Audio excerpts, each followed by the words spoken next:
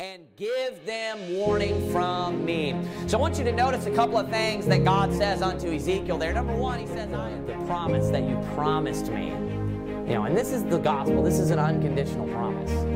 They preach the gospel to people, they start a church, and then that church starts preaching the gospel everywhere. And let us consider one another to provoke unto love and to good works. Amen. All right, of course, we are in Genesis chapter number 32 this evening. Last week, we concluded Genesis 31, which was about Jacob fleeing from Laban. At the end, we saw how he was freed from the bondage of his wicked father-in-law, Laban. They made a vow to one another, vowing that they would not cross over this particular monument or landmark, and that they would do no harm to one another. And then here in chapter number 32, we're going to continue seeing him while he is in the midst of his travels back to the land of Canaan. And actually where he's going to be greeting Esau. This is actually where he is preparing to greet Esau. We're going to begin there in Genesis chapter 32. Look at verse number 1. It says this. And Jacob went on his way, and the angels of God met him.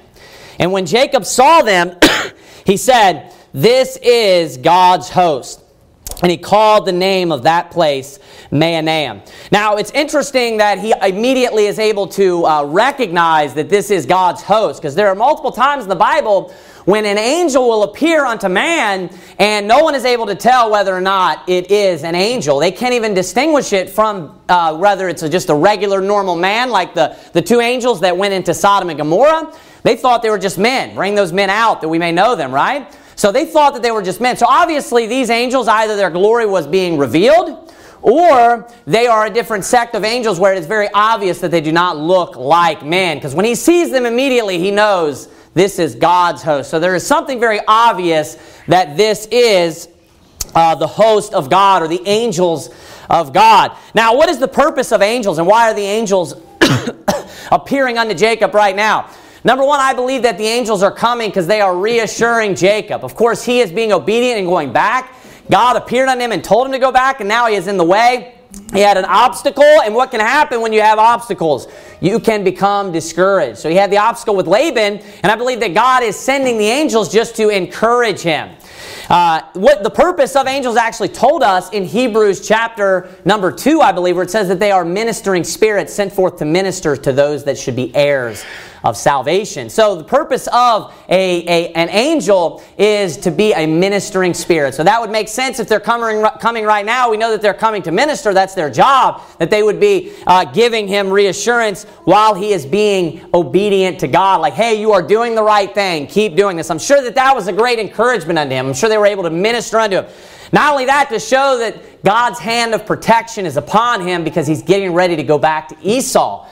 And as I'm sure you saw there when we were reading, he's afraid. He's afraid that he's going back to Esau. So this can also be an encouragement, not only because of his setback that he already experienced, but also because he is fearful already at this point, because he's going to see Esau very shortly. It says in verse number 3, and Jacob sent messengers before him to Esau his brother unto the land of Seir, the country of Edom. So you could even interpret that as being a result of maybe the encouragement that he was given from the angels, the ministering spirits.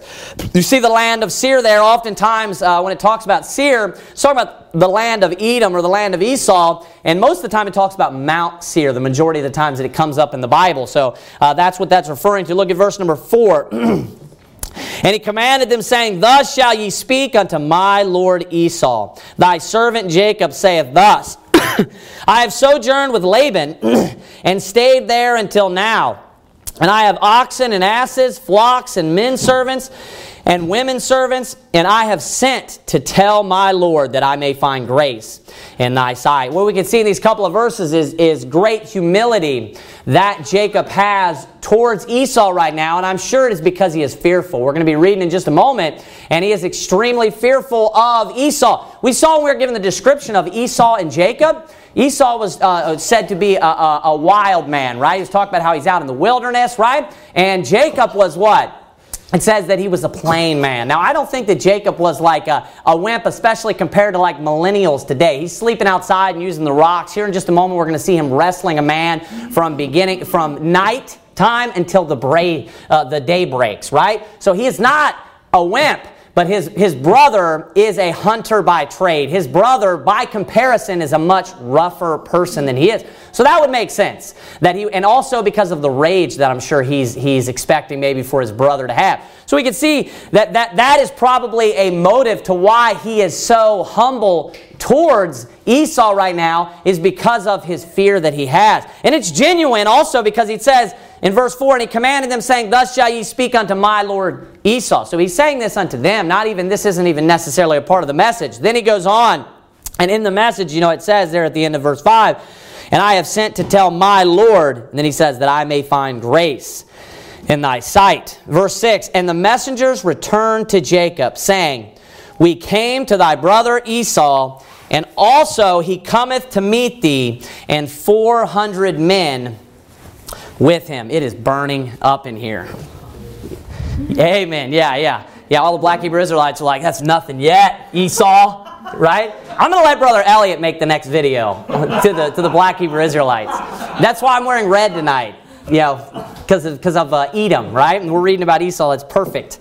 Look there at verse number 6. Stay back on track here. Verse number 6, it says, and the messengers returned to Jacob, saying, we came to thy brother Esau, and also he cometh to meet thee, and 400 men with him. So I always saw this very strange. This verse particularly is it's just very strange to me because the messengers don't give any further answer, implying to me, the implication to me is that Esau did not specify when he said that he was coming, right? When he told the messengers, hey, I'm coming, he didn't specify to them, or the messengers did not try to clarify like, hey, is he coming with good or is he coming with bad, right? Is it good news or bad news? What cause is he coming for? So it's kind of a strange situation, or maybe, and I thought about this, we know that when he comes, spoiler alert, that he's happy to see his brother, right? So maybe it's just that he is excited to see him. Maybe that's why he just very spontaneously just went and got everything ready, and he didn't tell, any sort of message to be brought back. I mean, if a messenger came unto you and you hadn't seen your brother in many years, 20 years exactly, right? You hadn't seen your brother in 20 years, would you just leave the messenger and just go get the 400 men and not even tell the messenger to bring a message back like to your brother, like, hey, tell him I miss him and I'm coming to see him?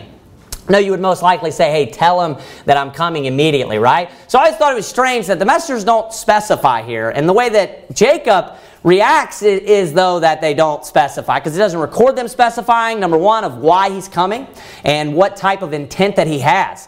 So look at verse number 7. It says this, then Jacob was greatly afraid and distressed. So you see how he's interpreting what's happening. He's bringing 400 men with him. Now, what does it sound like to you if we hadn't been privy to the rest of the story that's about to happen right now?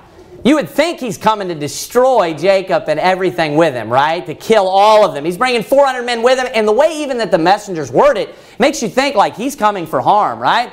He's not coming with peace. So that's the way that Jacob takes it as well.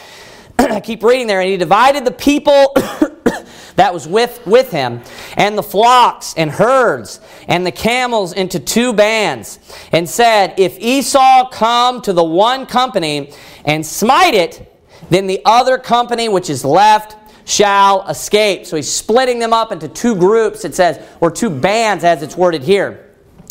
Verse 8, and said, if Esau, verse 9, and Jacob said, O God of my father Abraham, and God of my father Isaac, the Lord which sayest unto me, return unto thy country and to thy kindred, and I will deal well with thee. Verse 10, I love this verse. I am not worthy of the least of all the mercies and of all the truth which thou hast showed unto thy servant. For with my staff I passed over this Jordan, and now am become 2 bands. So I love that verse. That was actually one of the very first verses when I started reading my Bible. Nobody had really pushed me to memorization. I'd done memorization a lot as a kid, just Exodus 20, things like that, because I grew up in a Christian school and we had to memorize like the Beatitudes. I remember that, and just random things, but I never did it like on my own personal, out of my own personal, volition, where I desired to do it, at my own will, right?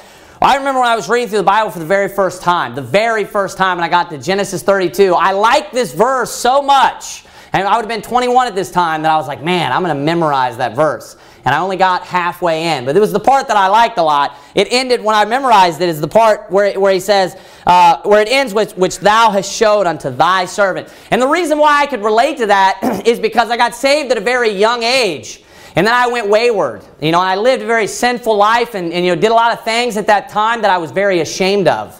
And when I came back to God, this verse, resonated with me, because it was so true to me, because I am not worthy of, thy servant, he says, is not worthy of all the mercy and of all the truth which thou hast showed unto thy servant. So it's a powerful verse, and even if you can't relate to my specific testimony, it's still just as true to you today. And if you want to be able to do something great with God, this is the commonality between every person that is a great man of God in the Bible. If you want to do something mightily for God, you need to have this type of humility that we see with Jacob here. Look at David and read the Psalms. One thing that just is emphasized in all of the Psalms is just you can see his humility to God when he's praying to God. He is so humble before God. If you want to do something great for God, all of the men that do something great for God in the Bible have one thing in common. All the time. It's they are extremely humble. And God wants to receive the glory, right? So he wants to use someone that can just be a vessel for him, and then he can just basically reflect everything off of them, and then he ultimately receives the glory. We're just an instrument. It's not about us. It has nothing to do with us. It has nothing to do with your name, my name, nothing. None of that has any. What we need to do is seek to glorify the Lord Jesus Christ. Everything that we do should be to seek to glorify Jesus in every area of our life. And we shouldn't be consumed or we shouldn't at all be concerned, really is a better way to put it. We shouldn't be concerned at all with whether or not people like us, or whether or not people like the things you say, or anything like that. Or whether people look at you and glorify you. You shouldn't be concerned with that at all. We should have the attitude of Jacob, a strong attitude of humility, and always understand that wherever you are, if you look at where Jacob is now, he has so much possessions. He has obviously the wives and the maidservants, but he has so much even outside of that. He has all of the great possessions of the sheep and the goats and the oxen, right? All of that. The herds. He has so many things. And we saw we were able to peer into it just slightly with just the gift that he gives. And it's massive. So God has blessed him mightily. And he says there at the end, for with my staff I passed over this Jordan, and now I am become two bands.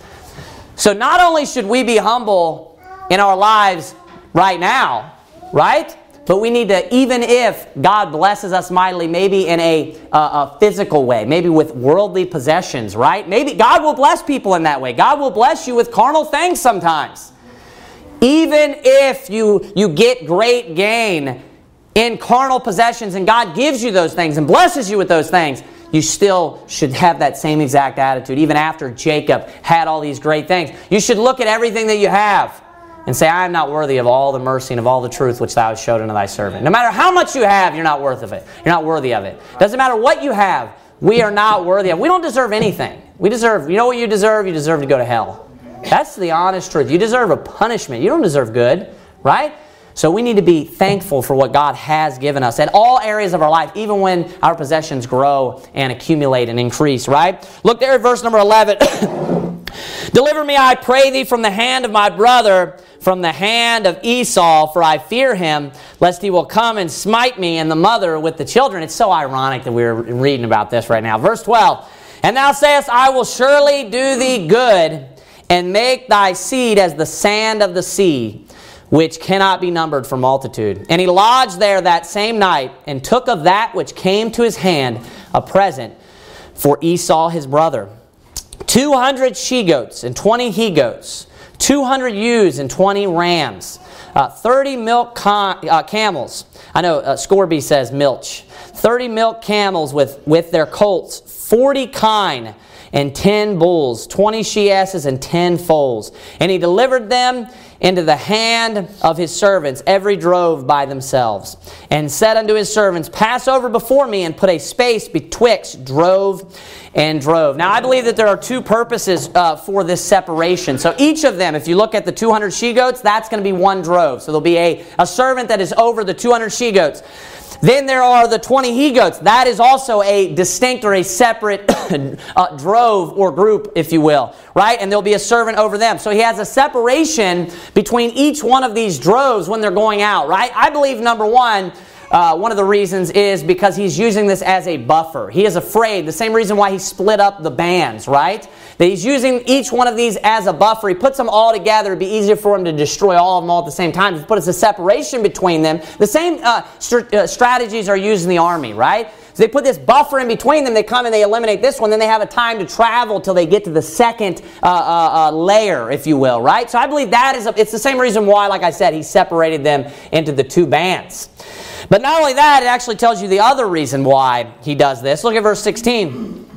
Verse 17, and he commanded the foremost, fore means like front, like a foreman, foremost, saying, When Esau my brother meeteth thee, and asketh thee, saying, Whose art thou, and whither goest thou, and whose are these before thee?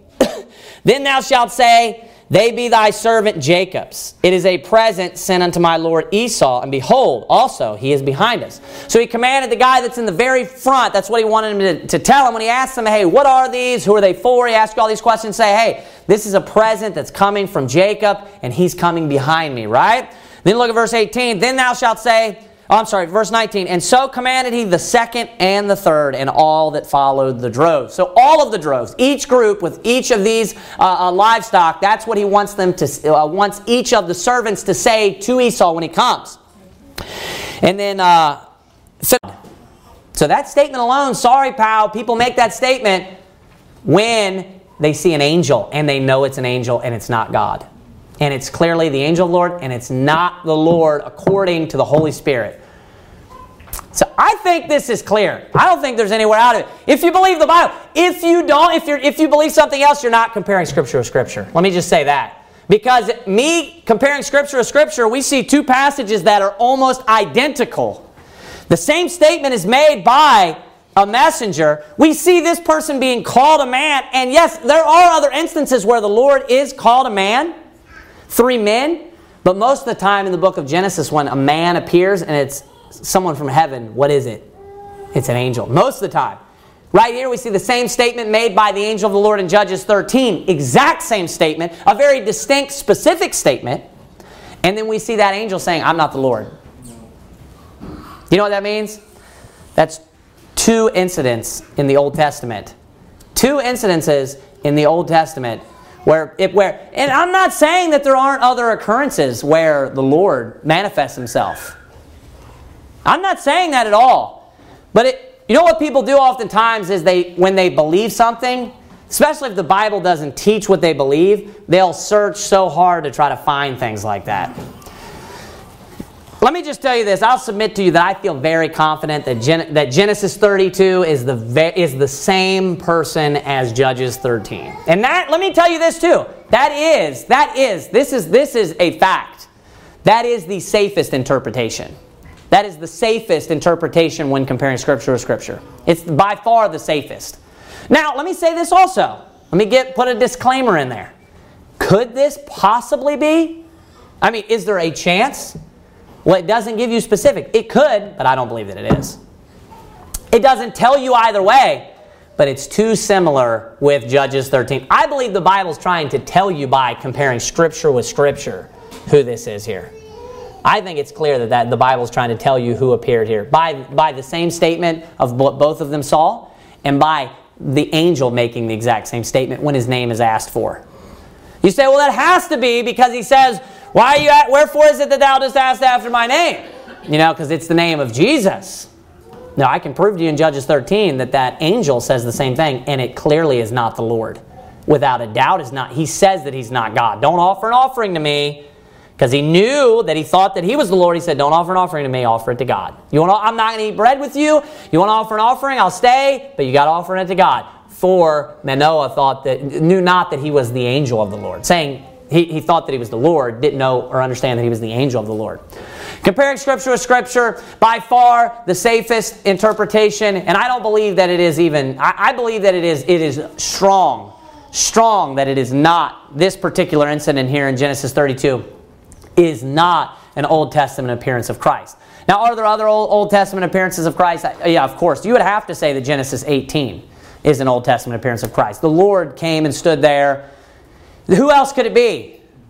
He is the image of the invisible God. If anyone sees God, Jesus is the image of the invisible God. Amen. You know what body he had? He had the body that he assumed thousands of years later. He wasn't made legitimately flesh yet. He didn't go through the process of being born and actually taking on flesh in his nature. You know what he did? He temporarily, is anything too hard for the Lord? He temporarily just stepped out of eternity to interact with mankind and to show the image of the Lord there to Abraham. Wouldn't it make sense? What is Abraham? He's called the friend of God. Wouldn't it make sense if the glory of God is found in Jesus? Wouldn't it make sense that he would reveal such a thing to someone who's his friend? To Abraham? When the seed that's being promised to him, all of that, the whole promise of him being, the father of many nations actually comes through and is fulfilled in Christ. Wouldn't it make sense that if he's going to do that for anybody, that he would do it for Abraham? I think that makes perfect sense to me. But hey, back to Genesis chapter 32, I think this is very clear that this is not Jesus. I think that this is clearly the angel of the Lord. I think it's the same person as Judges 13 that appears to Manoah. That can be proven to not be the Lord. And I believe that you can compare Scripture to Scripture and build a very strong case, that this is the same person, thereby concluding that this is not also the Lord, but rather the angel of the Lord. And the statement doesn't prove that. Seeing God face to face is made even when Manoah clarifies that he is not the Lord. So that doesn't prove that either. Look at verse 31. And as he passed over Penuel, so that's the same thing as Peniel. It's just the Bible will do that, just like Nebuchadnezzar. Penuel, the sun rose upon him, and he halted upon his thigh. Halting is like it's like limping. You know how the Bible will talk about. It'll talk about how when Jesus will go and heal people, the halt and the lame. Like in John 8, I believe it is, when he goes to the pool. It talks about the halt and the lame would go there. It's just talking about people that like maybe have a bad leg or something and they're just like barely getting around. And then the lame or the maimed is like someone that's maimed like has no legs basically is a person that's the maimed. That is maimed. Look at verse 32. Therefore the children of Israel eat not of the sinew which shrank, which is upon the hollow of the thigh unto this day, because he touched the hollow of Jacob's thigh in the sinew that shrank. That's a weird verse, and I don't know how to explain it. So let's go ahead and bow and have a word of prayer. Dear Heavenly Father, God, we thank you, dear Lord, for this night. Just the verse there. It says, saying, on this manner shall ye speak unto Esau when ye find him. I'll tell you another reason why I believe that he's saying this is that when you receive a present, right? If you were to allow your children to open up all of their presents all at one time, do you think they'd be happy? They would, right? They would like to open them all up at one time.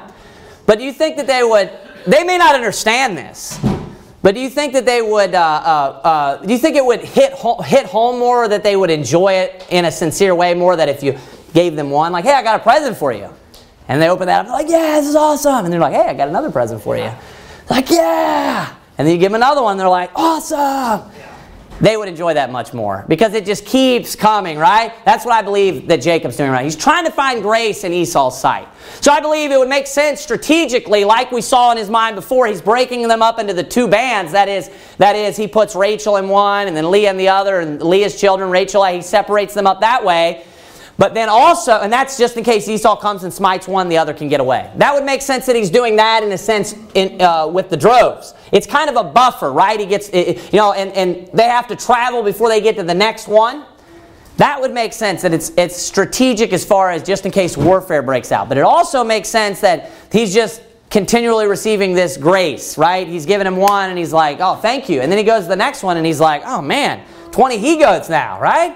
He gets the 20 he-goats, and then he goes to the next one. 30 milk camels. And he gets the next one. And it says with their colts, 40 kine. And then he keeps getting them, right? I think in your mind mentally, whether you realize it or not, it's better to receive gifts like that. And I think that's why he's doing that. I think Jacob is trying to also be, you have to think the type of man that Jacob is what? Think about it. What was his name? Right, supplanter. So he could utilize those same type of skills that he has, social skills that he has, to be able to, in a sense, manipulate Esau into giving him grace in this sense. Because he's trying very hard to get grace in Esau's sight. So he's like, what can I do that will cause me, to receive grace in his eyes, right? So that makes sense to me. That's why I believe he does that. Look at verse number 18. Or I'm sorry, we read that. Verse 20. And say ye moreover, behold, thy servant Jacob is behind us. For he said, I will appease him with the present that goeth before me. And afterward, I will see his face. So notice the purpose of the gift. Of course, he's trying to appease him. Or another way to say it is like to pacify, right? To appease him with the present that goeth before me. I lost my place. And afterward, I will see his face. Peradventure, that's like perhaps he will accept of me. Verse 21. So went the present over before him, and himself lodged that night in the company. And he rose up that night, and took his 2 wives, and his 2 women servants, and his 11 sons, and passed over the ford Jabbok.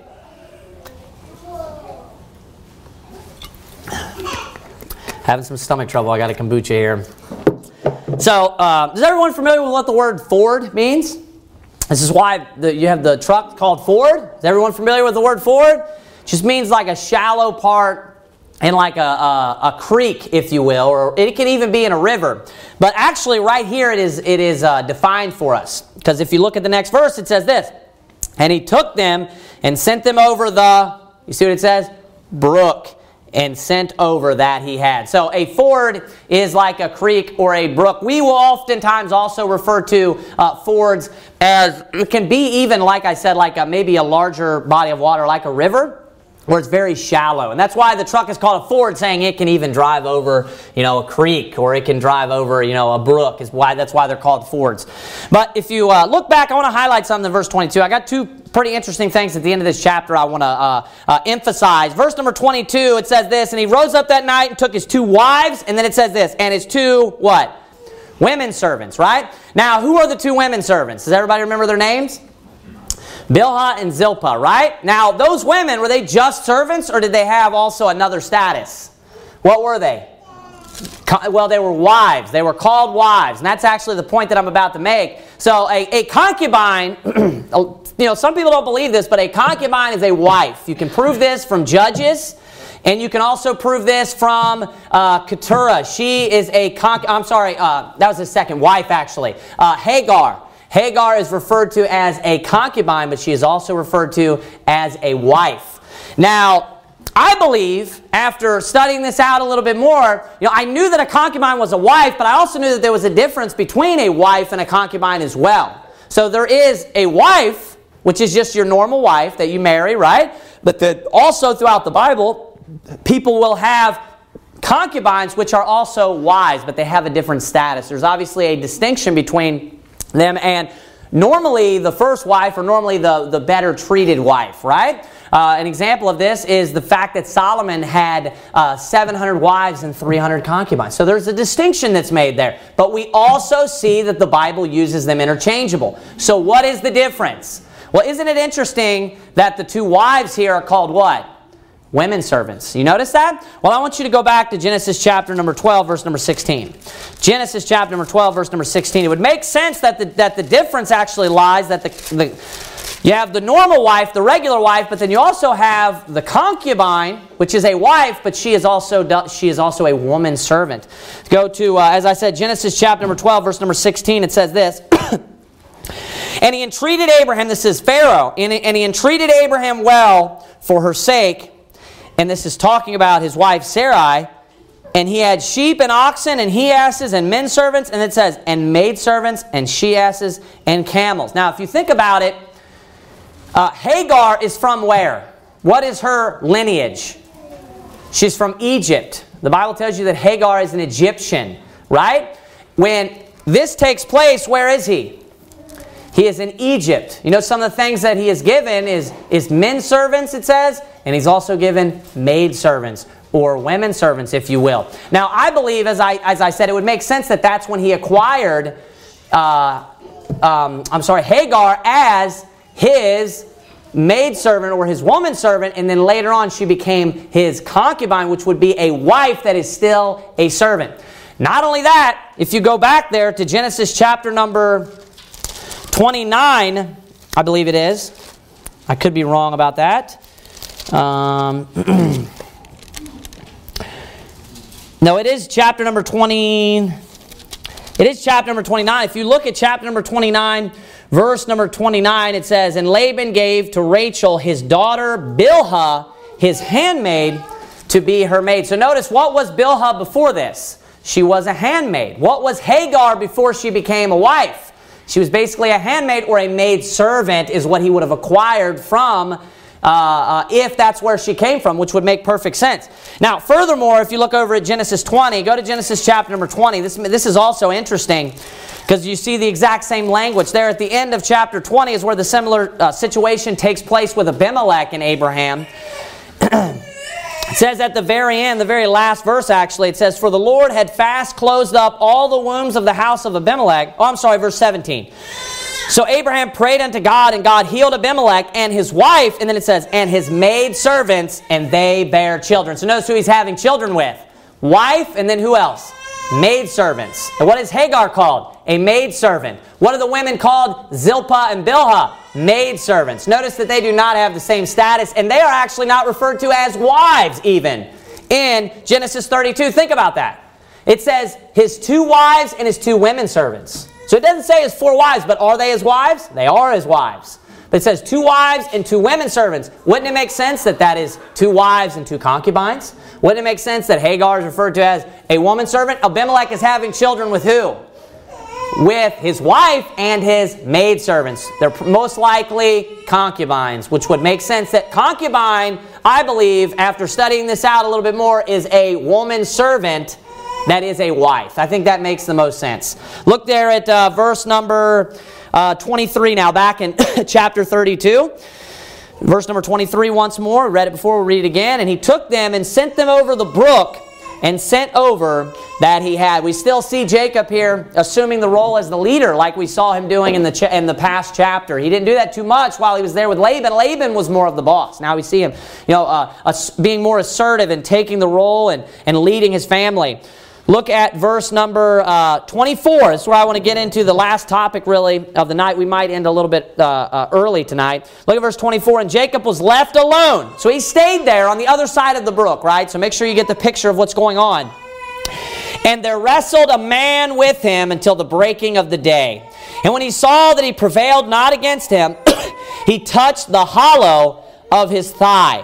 And the hollow of Jacob's thigh was out of joint as he wrestled with him." So this is a serious wrestling match, right? There's a man wrestling with him. And to the point of where his thigh comes out of joint. I believe that it's talking about his hip. That makes the most sense. And it says in verse 26, "And he said, Let me go, for the day breaketh." Now, that's the angel saying that. The angel is saying that to Jacob, like, "Hey, let me go," because the sun is getting ready to come up. It says, "For the day breaketh."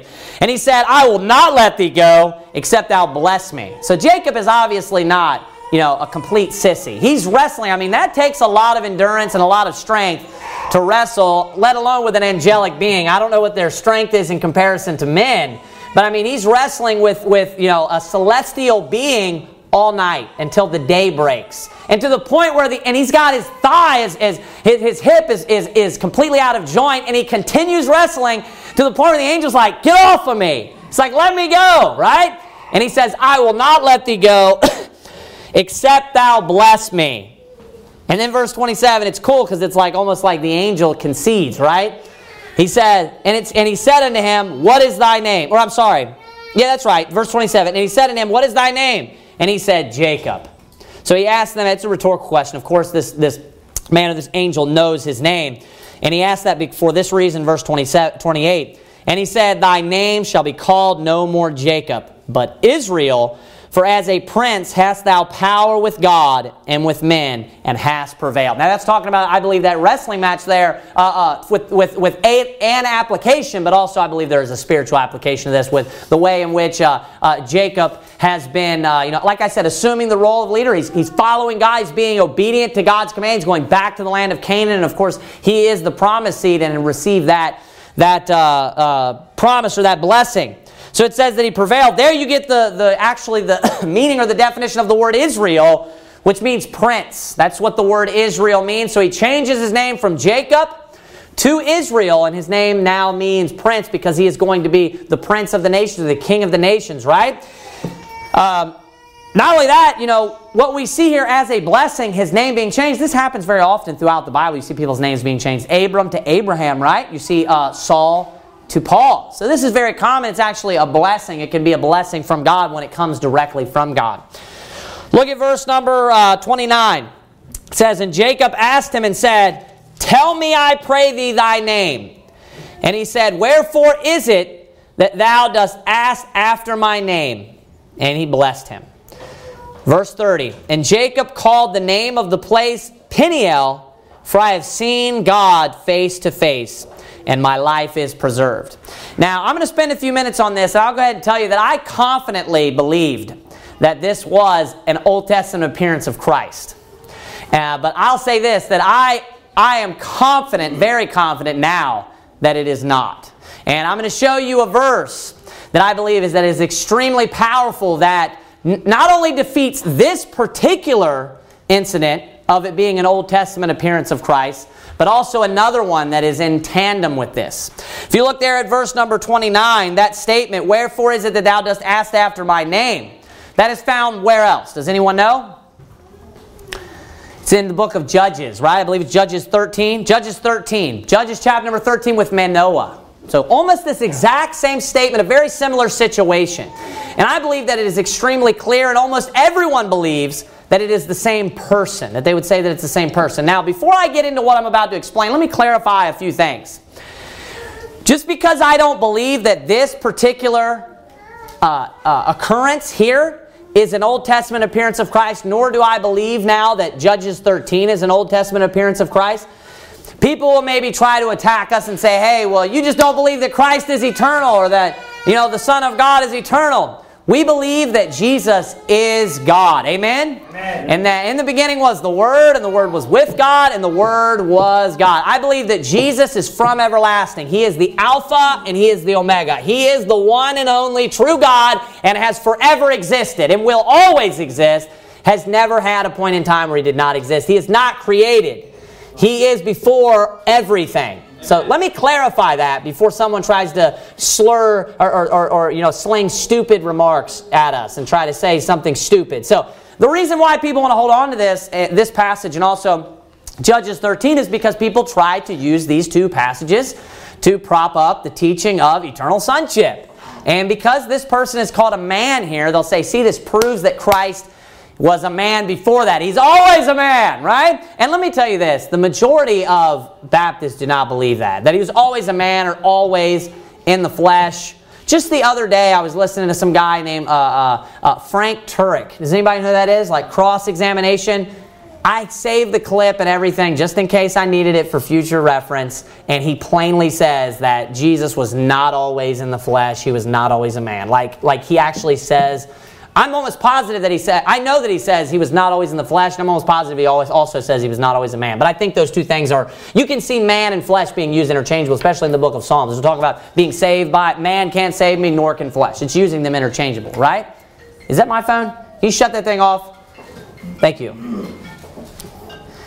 So it'll use them interchangeable, right? It'll use the two interchangeable. And you just answer and put it on speaker real quick. I'll talk to him. Yeah, they'll use the two man and flesh interchangeable, and they'll try to use this because they believe that it supports their doctrine to try to say that Christ, is eternally in the flesh. He's eternally a man. That is, I didn't have this in my sermon, but let's go to just a couple of passages real quick because tonight's sermon's going to be over probably short anyways. So let's just go to a couple of passages just to prove that wrong, just to put that to rest. I realize that some people, they're never going to get right with the Scriptures. They just have a pet doctrine that they love, and even though the verses are super clear, they will just continually reject them. But we're going to look at super clear verses that prove that Jesus was not always in the flesh. Look at John chapter number 1, verse number 14. It says this, "And the Word was made flesh and dwelt among us." Can it get any easier or more simple to understand than that? Anyone? Can it? Isn't that extremely easy? The Word was made flesh. Do you understand? Made? That means that what does it mean when the Bible says that God made the heavens and the earth, or made the heaven and the earth? What's going on there? They were not there previously, and now they are. There was a change that took place, right? For example, if you look in verse number 12, it says, "But as many as received Him, to them gave He power to become the sons of God." It's the same concept. It's saying they weren't the sons of God, but then they became the sons of God, right? Well, it's the same thing with Jesus. It's actually a perfect example. He was not the Son of God, and then He became the Son of God. He existed previous to that, but not as the Son of God. Just like I exist previous to that, but then I become the Son of God, right? Well, guess what? The same thing is with Jesus. He was God, and He has always existed, but then He became the Son of God. Just because there's a point in which He becomes the Son of God, that doesn't mean that that's the beginning of His origin. It's the beginning of His origin on this earth, in a body as a man. But He is the God of the Old Testament. He's always existed. Go to Hebrews chapter number 2 as well. I noticed this the other day in my Bible study. Look at Hebrews chapter number 2. Look at how clear this is, that Jesus was not always a man, and He was not always in the flesh. I mean, John chapter number 1, verse number 12, it should be extremely simple, and it should be enough. I mean, just reading the New Testament, we have the generation of Jesus Christ. That is the man. That's what that is, right? That is the man. Look at Hebrews chapter number 2. I want you to look at verse 12. "Saying, I will declare thy name unto my brethren. In the midst of the church will I sing praise unto thee. And again I will put my trust in Him. And again, behold, I and the children which God hath given me. For as much then as the children are partakers of flesh and blood, He also Himself likewise took part of the same." What is that saying? He took part of it, saying, before that, He didn't have part in flesh and blood, and then He took part of the same. Keep reading, watch this. "That through death He might destroy him that had the power of death, that is the devil." Saying He had to do that so that He could die, right? Before that, He couldn't die because He didn't have flesh and blood. That's the point. Look at the next verse. Look at verse, what did we just read? 14, look at verse 15. "And deliver them who through fear of death were all their lifetime subject to bondage." Look at verse 16. "For verily He took not on Him the nature of angels, but He took on Him the seed of Abraham." What does that mean? He didn't take on the nature of angels, saying, prior to this, He didn't have this nature on and decided to take on the nature of angels. No. He didn't have this nature on and decided to take on the nature of man. That's what it's saying. He took on this nature. He didn't have it on Him before. You can't take something on, and that's a ridiculous concept. You have to just basically abandon all logic. You have to completely abandon all logic for this. If you are made something, if you are made flesh, that means you were not flesh before that. It's the same thing as became or become, right? If you are partaking of something, right? You know, in this sense, what's being worded? He hadn't partook of it before. He took on Him the nature of angels. Look at verse 17. One more time. The word made. Watch this. "Wherefore in all things it behoved Him," look at this, "to be made like unto His brethren, that He might be a merciful and faithful high priest in things pertaining to God, to make reconciliation for the sins of the people." You can't have it any clearer than that. He was made. It's explaining that He did all of these things and became a man for our redemption, so that He could bring us redemption, saying this was necessary for Him to do. He was not flesh and blood in the Old Testament. The Word was made flesh. There was a time in which God became a man. That's why in the Old Testament the Bible says God is not a man, because He wasn't a man. Right? There's one God, and that God was not a man, and He became a man. That one God was not flesh and blood, and He became flesh, or was made flesh. He partook of flesh, right? He took part Like it says right there, we use the word made again. It says, behoved him to be made like unto his brethren. What does that mean? He wasn't a man. He wasn't like his brethren, but he became like his brethren, right? He became like us in what sense? He took on him flesh and blood. It is so simple. It is so easy to understand. It is over and over and over again in the Bible. There are other things that you could look at to prove this. It's a ridiculous concept. It's stupid to say that he was always a man. It's idiocy. You know what? It is heresy in the face of clear scriptures like this to just keep defying that. Say he's always flesh. When you show someone a verse that says he was made flesh, it is heresy for you to read a verse like that and say, well, he's always flesh. When the Bible clearly teaches, and on top of that, this is not a small doctrine. This is, the eternal sonship of Christ is a major heretical doctrine. Right. Major heretical doctrine. It really is. Whether you feel like that or not, it is a major heretical doctrine. You have to understand the humanity of Christ. Everything points towards the God being made flesh. Everything in the Bible. We're supposed to give glory specifically to Jesus Christ. You know what that is? That's God as a man. That's important to understand that. Amen. To understand that He wants you, when someone is saved, He wants them to call upon His name as a man. The name that He was given when He became a man. Amen. Isn't this an important doctrine to understand? Amen. That there was a time in which He partook of flesh and blood. He became a man. Flesh and man, they're as you can see here, the nature of Abraham, right? It's very clear. The flesh and blood, it's synonymous with being made flesh, being made a man. That's what it's talking about. So I wanted to start with that. So those passages in the book of Genesis that we're referring to, where we see this one particularly, Genesis chapter number 32, we see this person being referenced as a man, right? Let me ask you this. Who else in the book of Genesis, what other type of creature is referenced as a man? Angels are also referred to as men or as a man. So that's just a starting point. Wouldn't that make sense? Because we see it elsewhere. This is not something new. I'm not saying that it's not possible that he could have, shown up and like as a Christophany, and he could have assumed his future body at that time. He's outside of time. He inhabits eternity. Could he step in temporarily in the same form that he had as a fully grown man? Maybe even his glorified body? Of course that's possible. He could step in with the body that he had right before he died on the cross, or even his glorified form afterwards, even how he looked in Revelation 1. He's God. He could do that. So that's still possible, but let's look at the consistency of what we've read so far in the book of Genesis. What is referred to as a man? We see, specifically, we do see the Lord one time, the three men come to Him. That is an example of it. But we see angels, right? We see angels. Okay? So look right here in verse number 29. I want you to get this in your mind quickly. It says this, and He said, "Wherefore is it that thou dost ask after my name?" And He blessed him there. I want you to turn to Judges chapter number 13. Judges chapter number 13.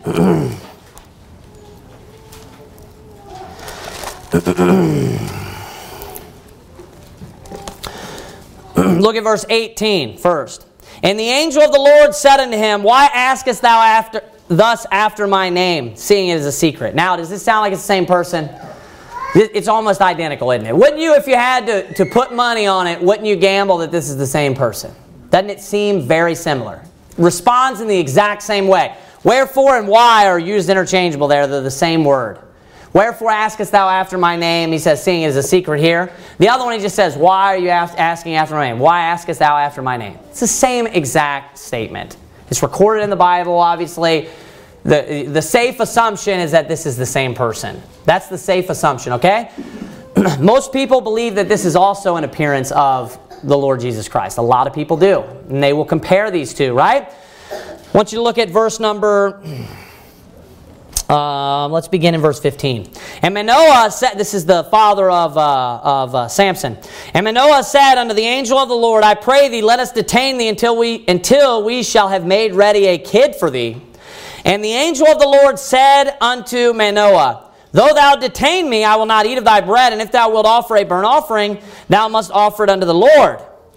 For Manoah knew not that he was an angel of the Lord. Now I want you to notice the specific statement that the angel of the Lord says, because he understands that Manoah thinks that he is the Lord. You know what it says? He says, if you'll detain me, I'm not going to eat any bread with you. But then he says this, and if thou wilt offer a burnt offering, thou must offer it unto the Lord. What's his point? He's not the Lord. You can't offer it unto me. And then the Holy Spirit, just in case you didn't understand the implications of that statement, clarifies. It says afterwards, for Manoah knew not that he was an angel of the Lord. Now, there's something very interesting if you keep reading here. It says this, and this is one of the reasons why people will try to say that this was an Old Testament appearance of Jesus, but we just saw that it's not the Lord. That's pretty clear. Keep reading in verse 17. And Manoah said unto the angel of the Lord, what is thy name? That when thy sayings come to pass, we may do the honor. So now that he understands that he's not the Lord, because he said, hey, you can't offer it unto me, you got to offer it unto the Lord, because he knew he thought he was the Lord, he's like, okay, well, what is your name then, right? If you're not the Lord, who are you? Because the Lord is a name, it's Jehovah. That's what's going on there. Look at verse 19. So Manoah took a kid with a meat offering, and offered, we read verse 18 before, we skipped it just now, and offered upon a rock unto the Lord, and the angel did wondrously, and Manoah and his wife looked on. For it came to pass when the flame went up toward heaven from off the altar, that the angel of the Lord ascended in the flame of the altar, and Manoah and his wife looked on it, and fell on their faces to the ground. Verse 21, but the angel of the Lord did no more appear to Manoah and to his wife. Then Manoah knew that he was an angel of the Lord. And Manoah said unto his wife, watch this, we shall die, because we have seen God. Notice that statement. Now, does Manoah's the one that says it, but does Manoah know that that was not the Lord now? He's well aware that that's not God. Do you know what he still says? We have seen God, or we have seen, the Lord, if you would. It says we have seen God. So he makes that statement even though he is well aware that this is not God, or this is not the Lord. Now, you can interpret that however you would like. In saying, go back to Genesis chapter 32, in saying that maybe that he saw maybe a glimpse of God's glory, and that's what made him say this, because this is angelic beings that dwell with God and are with God, and maybe they believe this is a man speaking, first of all. So you got to keep that in mind. He's the one that says this. So he's saying, we've seen God. So he could be saying that because he saw great glory. Because it says the angel did wondrously, right? So he saw something that was magnificent, that was great. He saw, great heavenly glory. So maybe that's why he made this statement, that we have seen God. Now, but let me ask you this question once more. Did Manoah understand that that was not the Lord? He did. That's clear. Was the angel the Lord? And he's called the angel of the Lord. Was that angel the Lord? It was not. The angel clearly says, hey, if you want to offer an offering, you got to offer it unto the Lord. And it tells you why he said it. For the man didn't know that he was an angel of the Lord, saying he's not the Lord, he's an angel or a messenger of the Lord. So Manoah at that time, obviously in his mind, thought that he was the Lord. But he was not. That's why he clarifies. That's clear. Now, the consistency between Genesis 32 in the response of the person and Judges 13 is extremely strong. I think that it would be ridiculous to just say, that's not the same person. You would have to have an agenda to say that. Now, maybe you could say, I don't know if that's the same person, but that would be ridiculous to just cast that out. When you see an angel appearing, and then you see the statement being made, and we didn't focus on it here, but we saw the statement made, hey, we saw, the Lord, how was it worded again? The face of the Lord? Seen the Lord or something along that, seen the Lord. Or did it say face there? I don't think it says face in Judges 13. I think it says we've seen the Lord. We have seen the Lord is what it says. Yeah, that's what I was doing in my mind. It was the same thing you were doing. I kept thinking about this. So he talks about he had seen God. It doesn't say Lord, it says we have seen God. That's how it's worded. We have seen God. So they make the statement we have seen God, but they're well aware that they hadn't seen God because he just told them I'm not God. Right? They saw an angel and they saw him work wondrous, works, heavenly works. Then we get here, I want you to look at verse 30. It says this, and Jacob called the name of the place Peniel, for I have seen God face to face and my life is preserved. Now, does that sound familiar? Look at all of the parallels here. This is too strong to be a coincidence. Right? The man makes the exact same statement. Now, if you accept that the person in Judges 13, which I believe that it is the same person here, we know from Judges 13 that that is not the Lord. That is a fact. He says that he is not the Lord. He's telling him, don't offer an offering unto me, offer unto God. That's the point, saying he's not God, right?